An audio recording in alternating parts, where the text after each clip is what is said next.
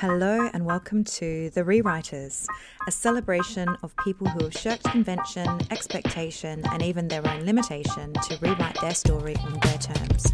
Each episode will dig into the inspired and very real life stories of people who have done just that, rewritten their story. I'm a nosy practical optimist too, so expect all of the nitty-gritty details.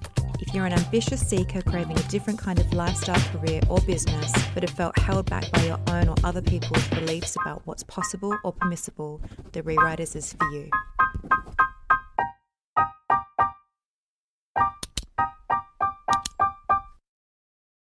Hello, Rewriters, and welcome to the episode. Today, I'm speaking with Sarah Potter, aka La Dolce Vita Coach. She is a hypnotherapist and emotional intelligence coach. She offers Reiki, marketing for healers, coaches, and therapists, and she is also a vegan cake maker. Sarah describes herself as a multi-potential woman. We talk about what this actually means during our conversation, but essentially, Sarah has lots of loves and different threads to her career. She's unapologetic about it, and she loves to help other women unfurl their own multi-potential careers too. Sarah believes that everyone can and should be able to do purposeful work that lights them up.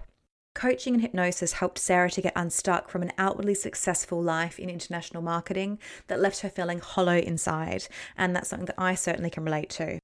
Using many of the tools that we discuss in today's episode, she was able to build a life that embraced her love of travel, service, and creativity, all supported by a portfolio or multi-potential career.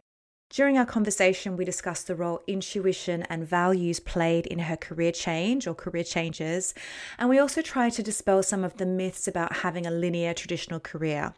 Career change and exploration at any stage or at any age is exciting and welcome as far as we're both concerned. Now, the sound on my audio is a little bit below par at the start of the episode, but it does clear up pretty quickly, so please bear with.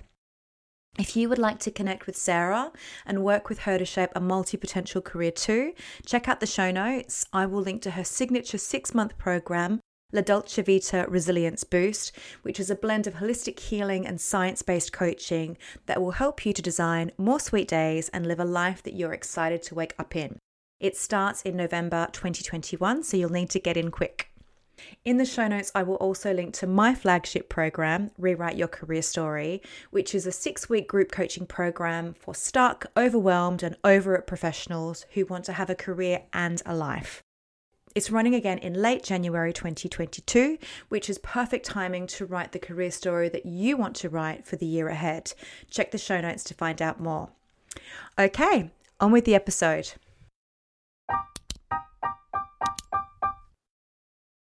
Welcome to the show, Sarah. Thank you for having me.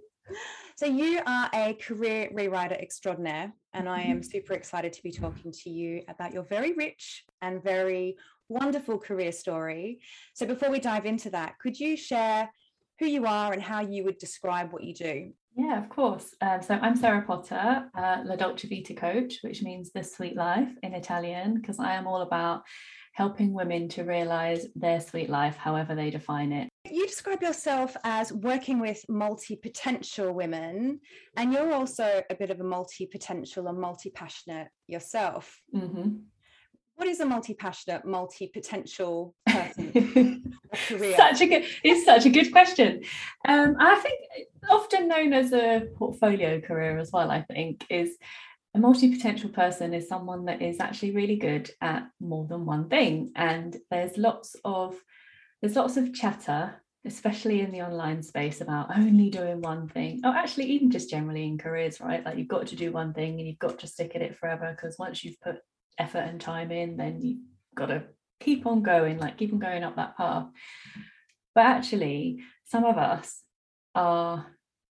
we have these different skills and abilities, and often there are threads that run through. Certainly when I started moving into consulting and working for myself, it made people around me quite uncomfortable that I did lots of different things. But when I look back on my career, even when I was in a corporate world, I was always involved in lots of different projects.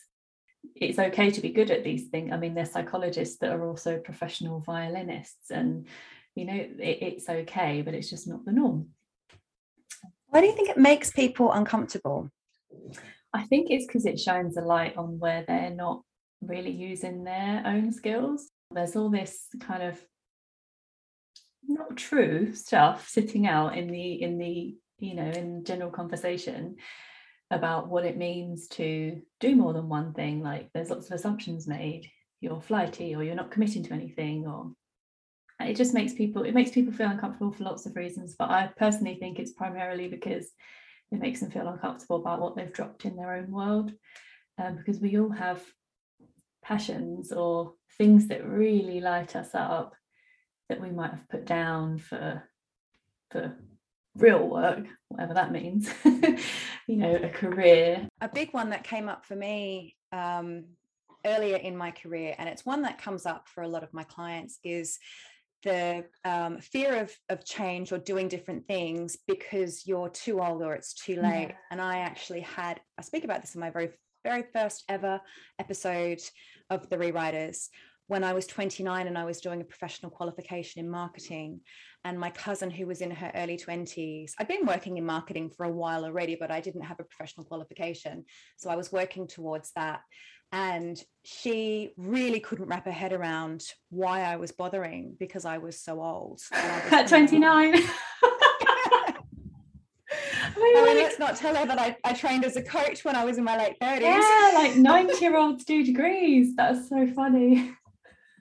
But have you found with your clients that you get a lot of the I'm too old or it's too late stories coming up? Yeah, so yes, definitely. And I definitely had that projected on me in my own journey as well. It's like, oh, well, there's certain things that you need to do in life. So why are you wasting time, messing around doing different things? Like, and everybody from friends and family will project that onto you to taxi drivers.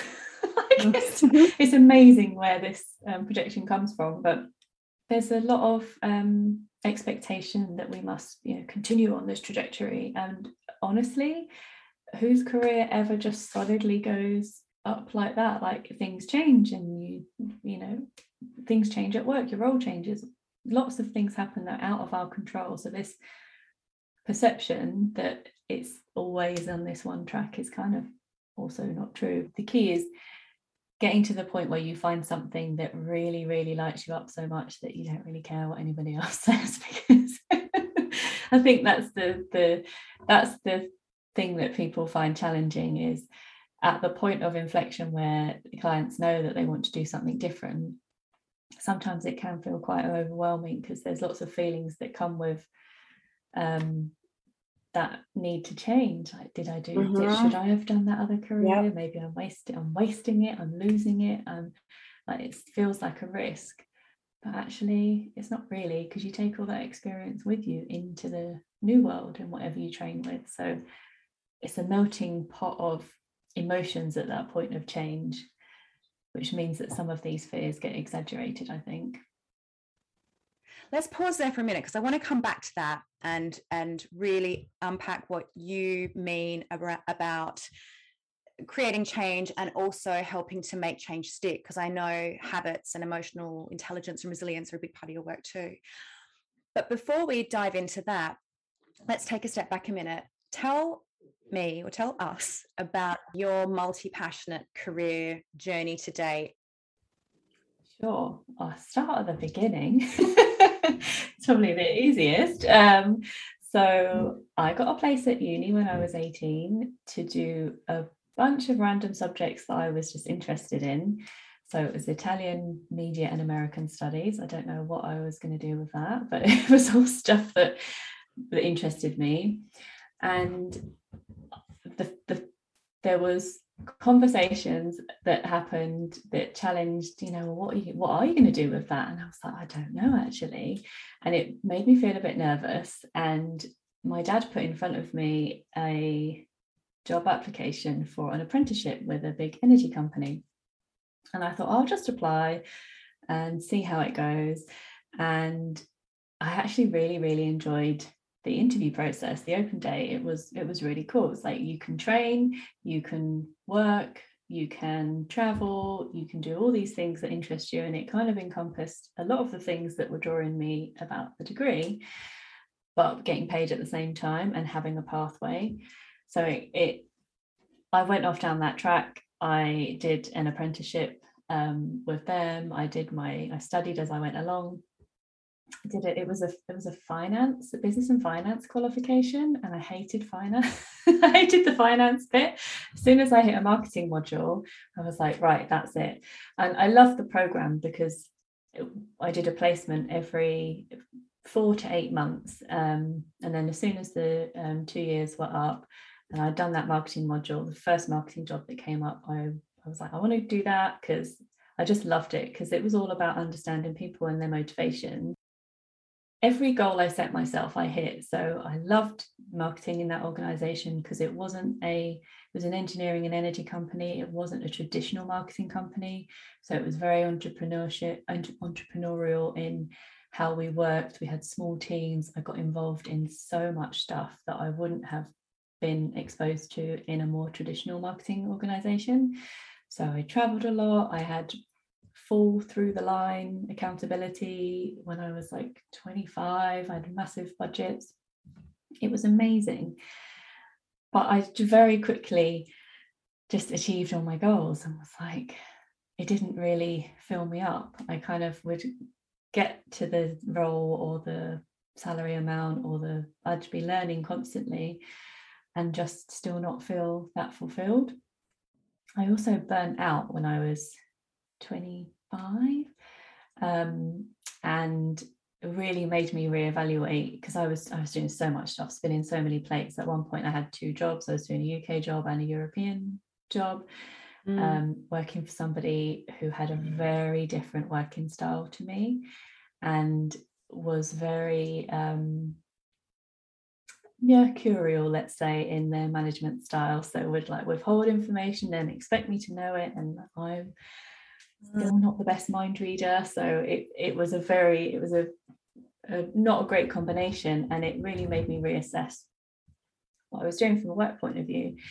And I changed it up, went and worked. So I thought, okay, I'll take this experience and go and work for different kinds of organizations. Maybe purpose is going to help. So my evolution came in stages. So I thought, okay, we'll take these skills and do something that aligns to something that I really, really, really care about. I went and worked for a university because education empowers people, helps take people forward.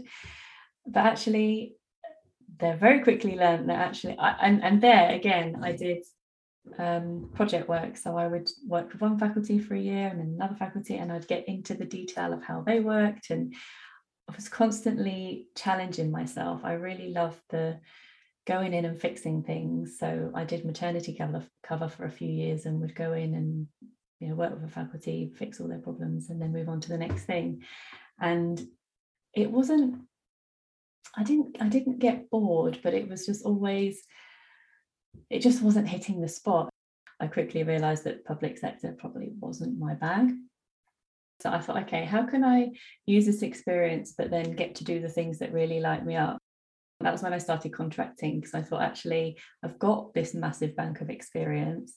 I can get paid more to do it and have more free time, because you don't have to be on and working all the time. So I'd work for 6 months and have 6 months off. And in the 6 months off that I had, I would then invest in courses or go and volunteer. And in that time as well, before I was traveling, I had a baking business too. So I would that was the one benefit to the time when I didn't travel, actually, was that there were days where I would go into work every day, and then I would bake every day in the evenings as well.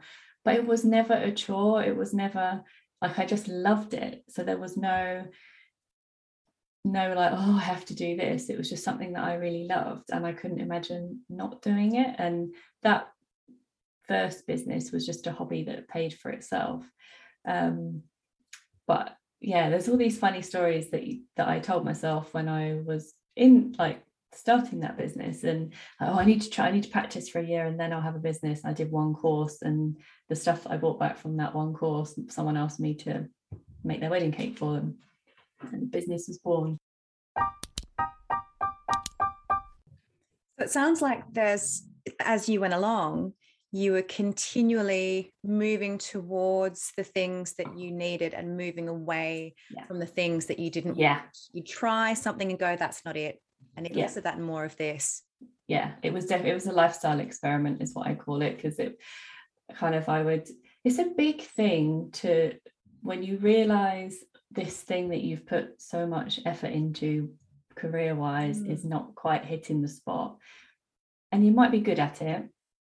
So I'm good at marketing, I loved it, and people, but it just wasn't the right thing for me. And I felt a lot of guilt about that. I felt even some shame, like, oh, maybe I picked the wrong thing, maybe I wasted that time. But okay, well, what I need to pay my bills, I need to eat. So what are the ways to do this more flexibly and try different things? I started off doing fixed term contracts because there's security in that, like, you're going to have 6 months, 12 months and you're salaried. Then I got a bit braver and started doing day rate contracts.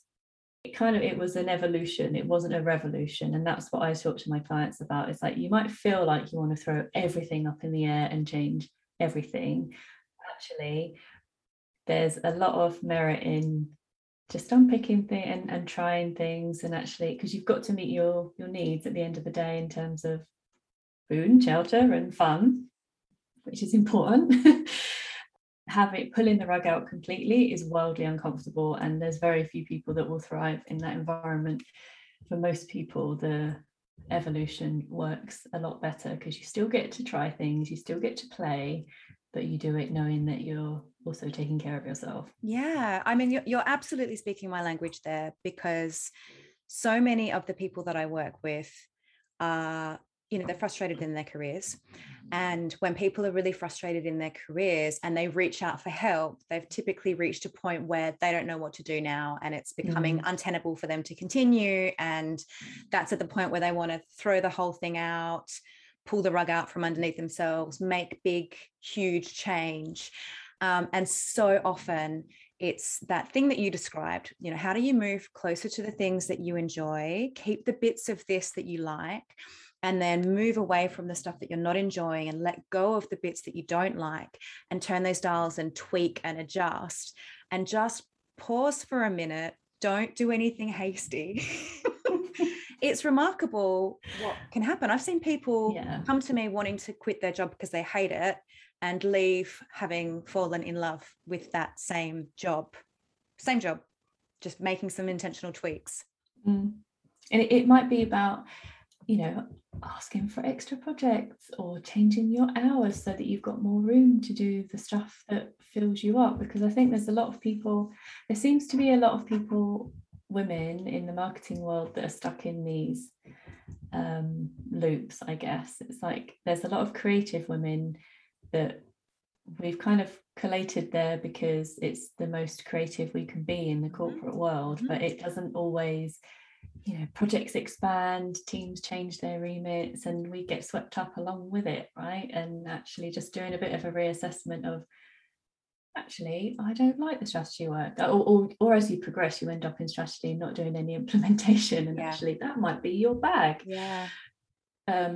It's having those little moments to just reassess. They're really, really important. They're important to do before. I mean, I also am a marketeer, and ended up there because it was the most creative thing that you can do in an organization. I certainly didn't come out of university planning to work in marketing. I fell into it like so many would-be creatives, artists, failed or not quite ready yet creatives find themselves in marketing, or maybe people that will one day be therapists or coaches because they want to connect with people, tell stories, they find themselves in marketing. But it took me a while to reach the point that I was ready to move on, and I am the kind of person that can pull the rug out from underneath myself. But actually, I was thinking about that and mentally sort of brewing my plan, and also had been making the tweaks, moving towards the things that I liked, moving away from the things that I didn't like over some time before I did that. So I 100% agree. There's absolutely no point leaving before you've given yourself an opportunity to really explore what the parts are that you enjoy and what the parts are that you don't, and let yourself play. Because it might not be how you think. It's one thing. You mean when you come out the other side? Yeah, and also you might just be tired. So I did things like I knew I wanted to travel more on my own terms, because I'd traveled a lot with work, but it had always been amazing opportunities, and I'd always intend, I'm going to add a weekend on, and I never had time because there was always something to get back for. Or so I started plugging in, okay, you know you want to travel, let's just try take a break between contracts, just have a month off, see how that works, see if you like it. And the first time I did it, it was actually enough, and I came back feeling really good. And I met a few, and you meet people, there's serendipitous moments that happen. So I actually met someone that worked for the same company but in New Zealand, and she's like, oh yeah, we do these, and you kind of see people that mirror the things that you need to see or hear at that particular point in time. And she's like, oh yeah, we do these long trips. And I was thinking, no, it's okay, maybe I can do it, it's fine. And then within 2 weeks of being back after that month-long trip, I was like, no, I can't, something needs to I need to do something. But I gave it a chance. I gave it a chance of saying, actually, is it okay that I do just have a month and then work for the rest of the year? And actually it wasn't at that particular point in my life. And I think that's the other thing, is I think there's this idea that once you make a change, that then that has to be it. And yeah, it's like you just go from one thing and then it's just this one thing. Actually, we all have seasons of our life. So that model of working for 6 months and having 6 months off worked when I was in my late 20s, early 30s. It's not really what I want right now, especially when travel is different. And that's fine.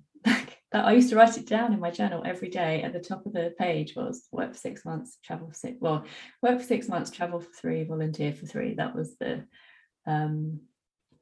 baseline. So it was very front of mind, but it's different now, and that's fine. Doesn't mean that was wrong. Doesn't mean what I'm doing now is wrong. It just changes. That's so true. So often we see changing our mind or no longer wanting to do the thing that we did before as getting it wrong. Yeah, we failed, we didn't have the right answer. People fear making a move because it might be the wrong move, and then they're wrong and they might get egg on their face, they might be judged, maybe they won't be, but it's in their head they believe that they will be. So that kind of neatly segues us back to the point that we were talking about earlier around these points at which the people that you work with are butting up against the need for change, and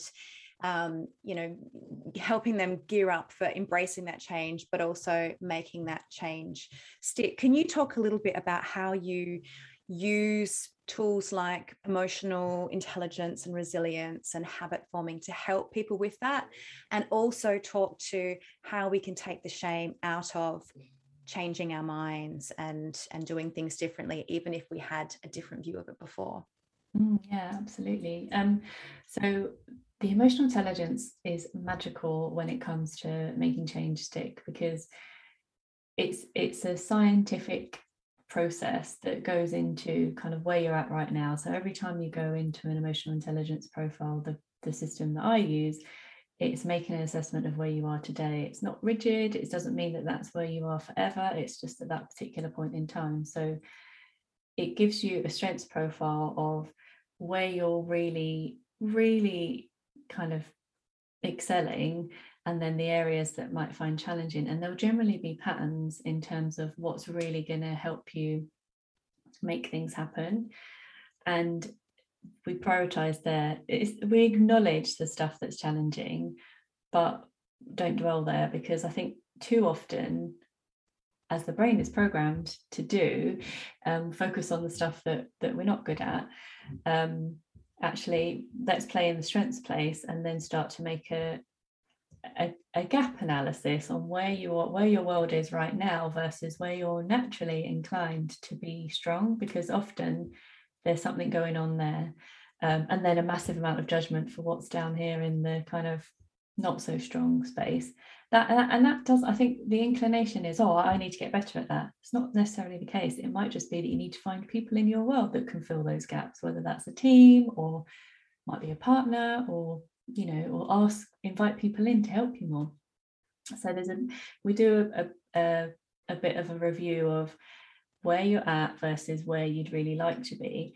And that is actually a really uncomfortable place for people at start point. So when I do that with clients, we do it with no limits. There's no, if there's money was no issue, where is it that you'd really like to be?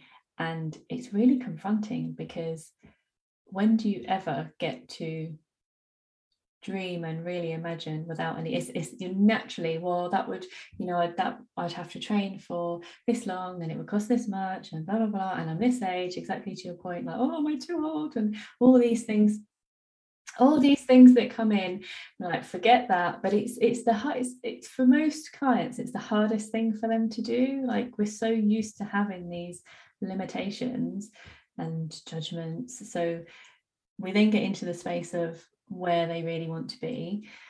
We get over that uncomfortableness, and there's a lot of rubs in the journey, and there's space for tears and there's space for discomfort. So people often cry when they see their I don't set out to make people cry. I'm a massive crier, so this is why I welcome tears, because it's, it's acknowledging things. But there's often a lot of discomfort in seeing that profile for the first time, because people will very quickly see, yeah, like, because we know really where we shine, we know really where we're in flow, but it gets pushed down in the daily life of, well, I've got to pay the mortgage, do the job, whatever it is. So there's these moments of realization, I guess. We do the vision and then have a look at where is there opportunity to change, and this is where the habits come in. So it's not about saying, okay, well, this is what you really want to do, and often there's a secret dream or a secret passion that's either bubbled and is playing some kind of role, being kept quite small because it's, it's not safe to be there, or it's been kicking around in their mind for a while but too afraid to say it out loud. We pull that out and then start to look at, what's the next step, what's the next one step. It's not about saying, go and retrain in a completely new career tomorrow, but what's the next one thing that you can do? Can you go and have a conversation with someone? Can you so language, if it's a language that you want for a move, you need to commit to doing it. There's not all ethereal, we'll just come up with a plan. I'm there to push people to actually take the next step. So if you're saying that you want to do that thing, are you going to commit to 20 minutes, half an hour a day, or every other day, in order to take a step towards it? So this is where the hypnotherapy and the habits work comes in, to say, okay, what beliefs do you need to let go of in order to show up for that thing? Because it's challenging. These things are simple. You can do that stuff on your own, but it's not easy to keep showing up for them, because at every point where you're making a step towards this bigger, shinier, sexier vision, your brain resists. A lot of business owner clients, or people that are new to like growing their business, struggle with energy levels. So actually their vision is, I want to be able to have time to, because having low energy affects productivity, and they're like, oh, I want to have better energy levels. So actually their goal is a business goal, because they want to be able to show up better and do things quicker, so that they can have more time to do the things that they wanted to do, which is the whole point that most of us go into working for ourselves. So the goal the vision is business, but the goal becomes a personal one, because it's about sleeping better, moving more, those kinds of things. So this is where the habits weave into creating that sweet life. It seems weird, like there's these basic things that we need to get right in order to get these shiny, sexy visions coming to reality, because if you don't show up for them every day, they're not going to happen. If you've not got the energy, they're not going to happen. If you've not slept well and can't study well, they're not going to happen. So it's about creating those building blocks. And then we go back and do another at the end. So it's a 6-month journey that I go on with the Resilience Boost clients, and then we do another emotional intelligence profile at the end to look at because there is always a difference. So clients will go from, often there's a really low self-regard score. So don't feel bad about it if you do it and it comes out really low. Most people do. And then that's one of the biggest shifts. It's looking at how you're taking care of your own needs to bring them to life, but then also how it changes then your relationship dynamics with everybody, because taking care of yourself better allows you to take care of other people. It improves team relationship. It's at the heart of EI is relationship dynamics, and it really centers on how you're taking care of yourself, which then ripples out to everybody else. So the headlines I'm taking away from that I think are really, really actionable, workable points. Invest your energy in maximizing your strengths rather than trying to turn your weaknesses or areas for development around. So spend the energy on the bits that you actually enjoy and are good at. And Marianne Cantwell, who I've had on the podcast and who I absolutely adore, she wrote Be a Free Range Human. I love that. She talks about secret superpowers and just play in that space. And then the next thing is the next one step, or the next thing that you can do. So rather than looking at the big, at times overwhelming and huge change that you want to create, what's the first thing that you can do to move you towards that, and then do it.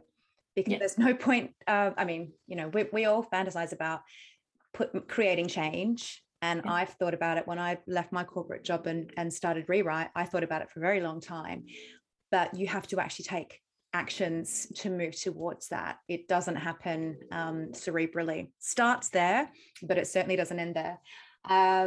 Keep showing up. So I talk about the little things becoming the big things, and it sounds like that's what you're talking about when you say, what are the habits that you can create that are going to help support the change that you want to make, and then keep doing them over and over again. Keep showing up. It's not enough to do it once. You've got to do it day after day after day. What are the 15, 20, 25-minute things each day that you can be doing to build that up? And then starting with self-regard, or starting with the things that take good care of you, because if you start there, the ripple effect is huge, and it will impact your relationships, which will ultimately impact your quality of life, the success of your business, so on and so forth. Yeah, absolutely. If that self-regard is high, that self-awareness is high, and people can see that you're taking care of yourself, they're going to be far more likely to support you and be on board with whatever change it is that you're looking to make as well. And I love I'm totally with you on the compound interest of these tiny actions, like I call them nudges, because we have these micro decisions that we make on a daily basis. Yep. And it seems innocuous, and I'm not, I have streaming services subscriptions, but that 1 hour of watch 1 hour less of Netflix a week and invest it in, the next tiny step might just be listening to a podcast, or spending an hour researching that qualification that you want to do, or filling out the form for it, but it doesn't need to be, I have to spend a whole day doing X, Y, and Z. These tiny nudges of that one less show, because you'll find very quickly that you want to go, you'll either find it very quickly that you want to go down the rabbit hole, or you don't. And that's why the tiny steps are important, because they're low risk. Is okay, you might go research that thing and find a reason that you don't want to do it, and then pivot to something else, but at least you've taken the step, and the momentum then just takes you further towards where you want to be versus the alternative. So that is a really important point, actually. I think it was an interview I listened to on the Project Love podcast with Selena, one of the career coach of the duo. And she was talking about, I think it was her own career story, actually. So the corporate environment didn't work for her. That wasn't her bag. And so she decided to leave and throw all her eggs in the jewelry design basket. She was going to be a jewelry designer. She bought all the kit. She told everyone that's what she was going to do. That was her new career.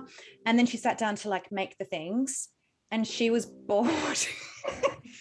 It's a very solitary, I'm doing this, she's the queen of chat. So you don't have to do the big thing, the next little thing. Absolutely. This is why these insights are really helpful, because actually she might not have invested in all that jewelry business if she'd known. No. But we don't know these things about it. It's hard to work these things out for ourselves without having these little reflection tools. Experiment. It's one of the I work with lots of people that they don't all want to quit the corporate world and work for themselves, but a lot of them do.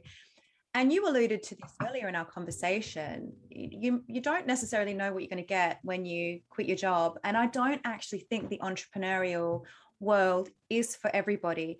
Not that they're not capable, not that everybody doesn't have the capability to work for themselves, but I don't think that life is optimal for all people. If you love being in teams and then you quit your day job to be in an office of one and a company of one, you're removing one of the things that you love most. I've got a client who I worked with recently, and the words that came through in everything that she said was team, collaboration, people. She was also considering, working for herself. So if she does work for herself, those things are going to have to be met pretty early doors to ensure that she's not dissatisfied and not having some of her most important needs and things that really nourish her and make her feel alive as part of her business. So experimenting rather than having this idea of what you think you want, putting all of your eggs in that basket, diving in and then realizing it wasn't what you thought it was going to be at all. Yeah, definitely. And talking to people, because you'll get some really honest feedback from, especially in the business world, about what it's really like. Because as you say, and there's ways to find team in this world, but it's not for everybody.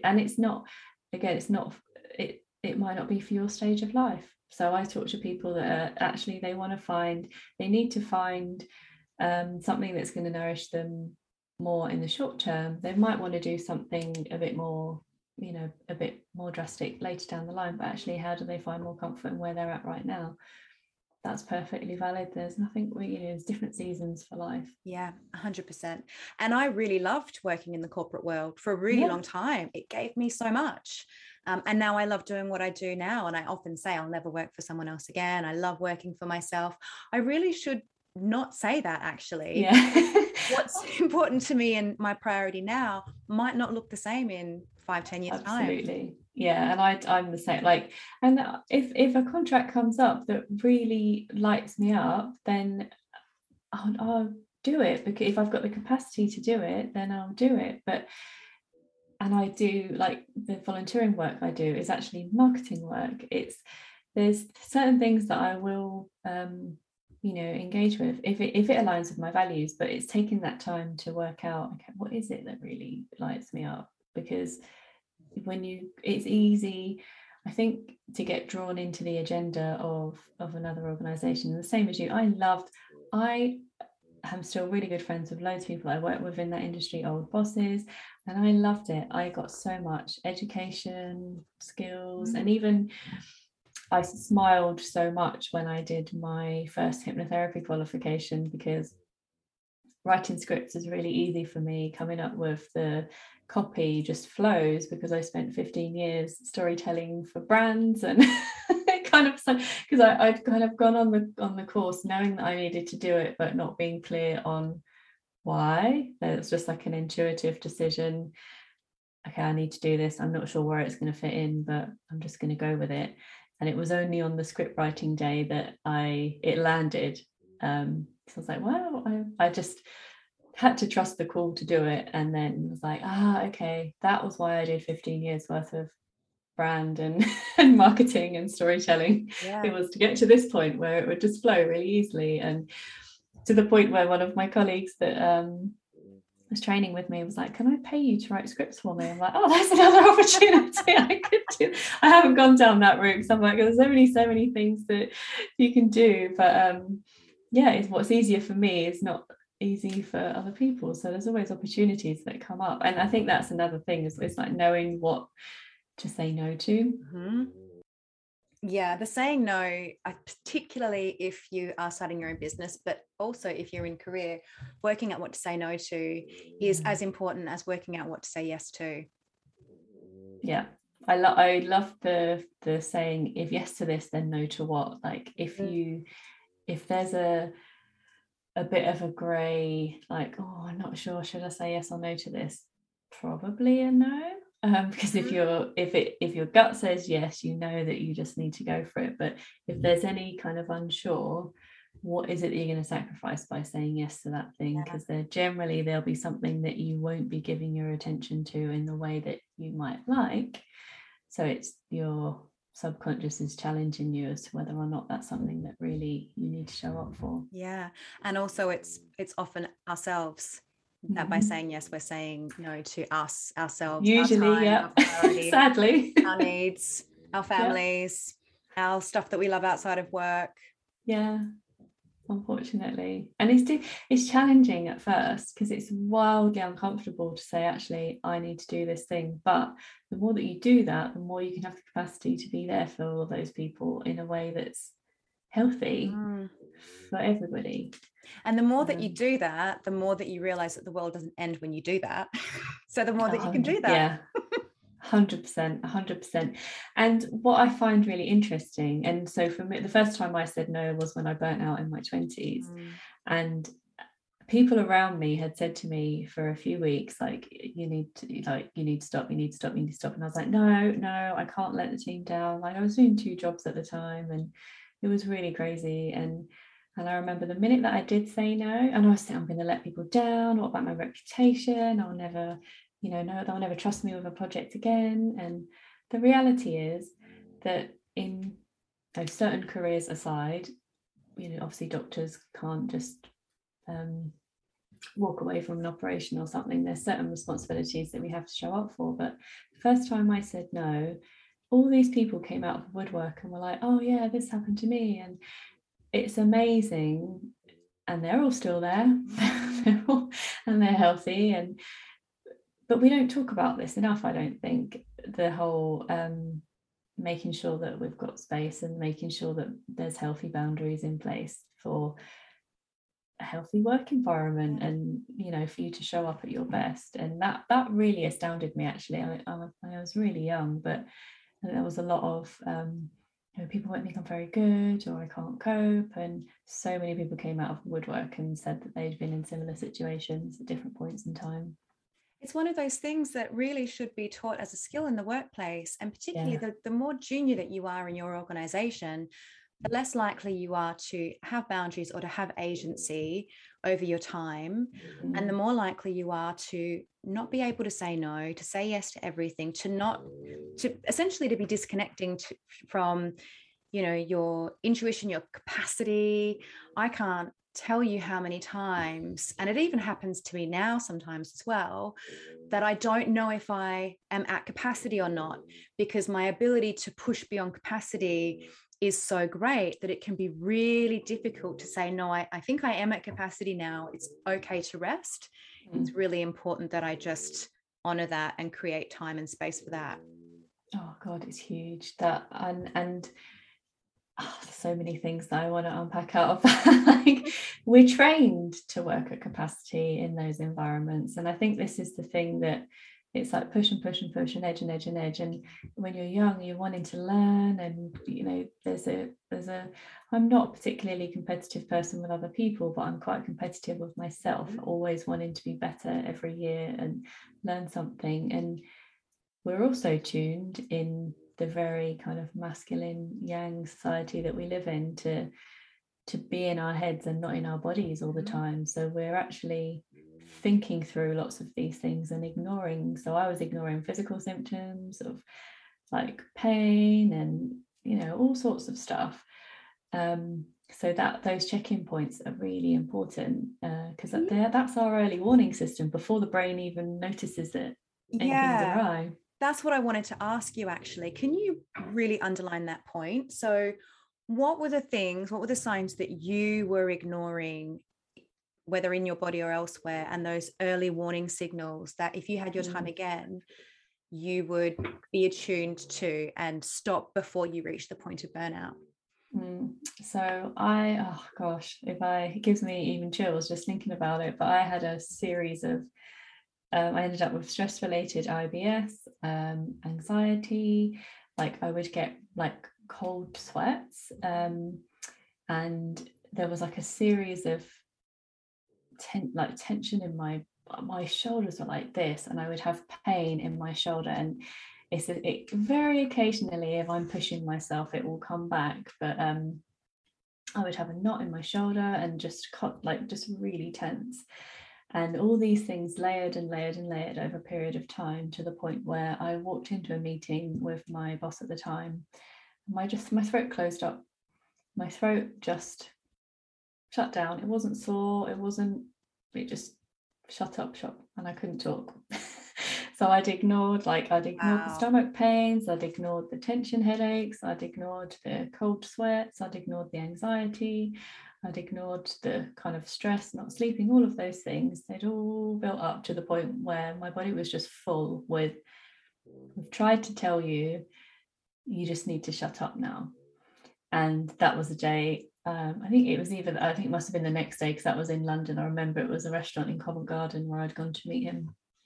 And I went home. I went to the doctor's the next day. Unfortunately, the first doctor that I spoke to he listened to the symptoms, but not to the cause. So he gave me like 5 sachets or something like that for the IBS, because I had this stress-related IBS. And I remember going home and saying to my boyfriend, I was like, this is not it. I don't think this is going to help. And I went back and talked to a lady doctor who was a lot more empathic, and she did this stress assessment, and she said, technically, according to this assessment, you're depressed, but I think it's stress and anxiety. So I'm going to sign you off for a month. But it took for my body to literally, honestly, like I can't describe, it just closed up. My throat closed up, and I was trying to speak and I couldn't. It was just like, no, you need to be quiet and you need to go home. Now, one thing that you've mentioned a couple of times, it's almost like the theme, or it's dotted throughout our conversation. So I'm going to infer that it's a very big part of how you have navigated your career, and also how you navigate your business now, is intuition and feeling into things, and feeling yourself kind of drawn to take particular courses or make particular moves. Can you tell us a little bit about how intuition works for you and how you use it in your career? Yeah, it definitely plays a huge part. And I would say that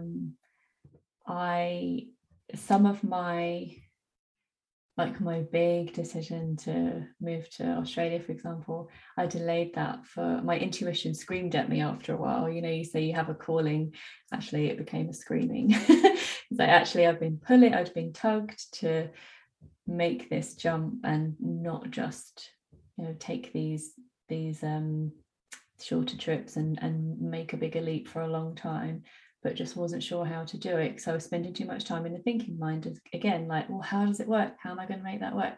And it got to the point where actually I knew that was what I needed to do.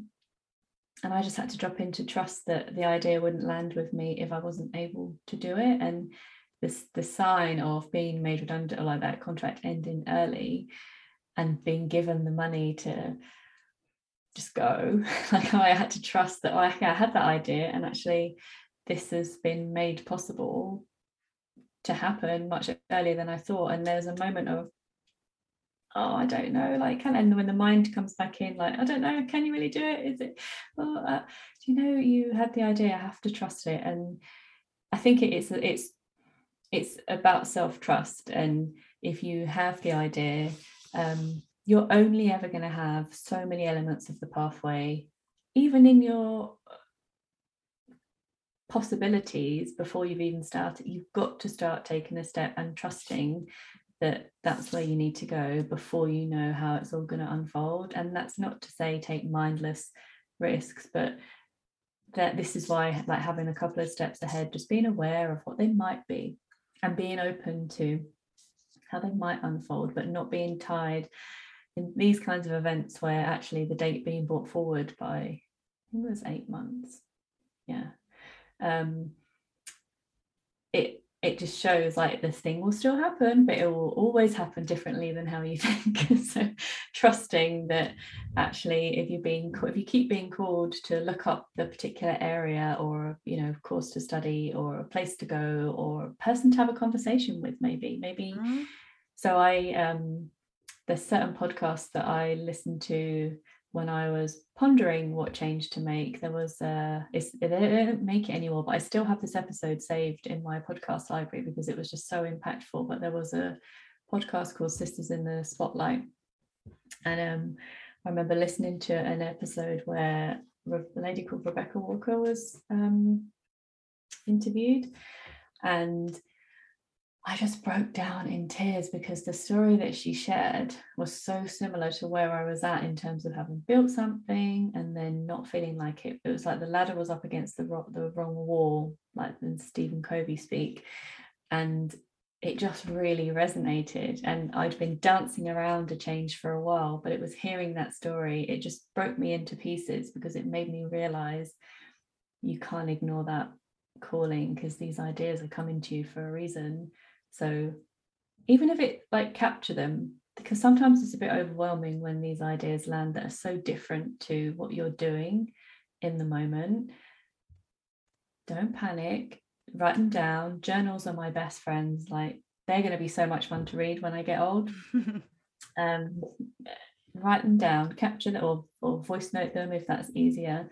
Capture them somewhere and come back to them at a time where you've got some space to kind of sit with them and see, how could that come to life, or what might that look like? Because so often they don't make sense, these ideas. So saying, oh, I'm going to move to Australia, but I don't know what I'm going to do. I know I've got loads of experience.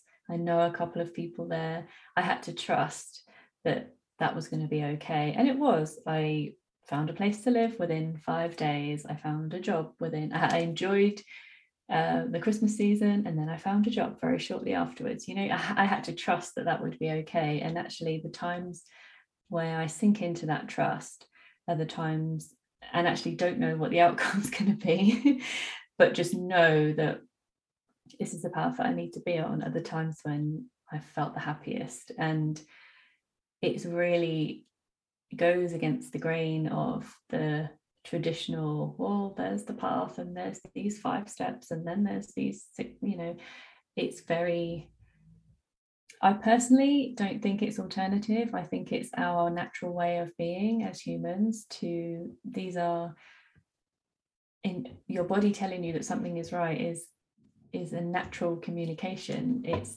spending too much time in the thinking and rationalization of stuff is the unnatural way to be. That's the industrial complex, that's the industrial system influencing how we make decisions. So that is what Oprah would call a teachable moment. It's our natural way to be, by paying attention. Yeah, paying attention. Yeah. Right, I'm conscious of time. We're coming to the end. Oh gosh. We could talk for hours. Chat for ages, yeah. I do feel like this is the first day-long podcast. I've got one more question for you. And it might seem a little bit rudimentary, but I think it's important, especially when you're thinking about changing things up or adding in little different bits and pieces to your career, having a multi-passionate career or a portfolio career, or throwing the whole thing out and starting again, however you want to approach it. What role did your personal values play in how you shaped the career that you have now? And what was missing before that you've been able to add back in?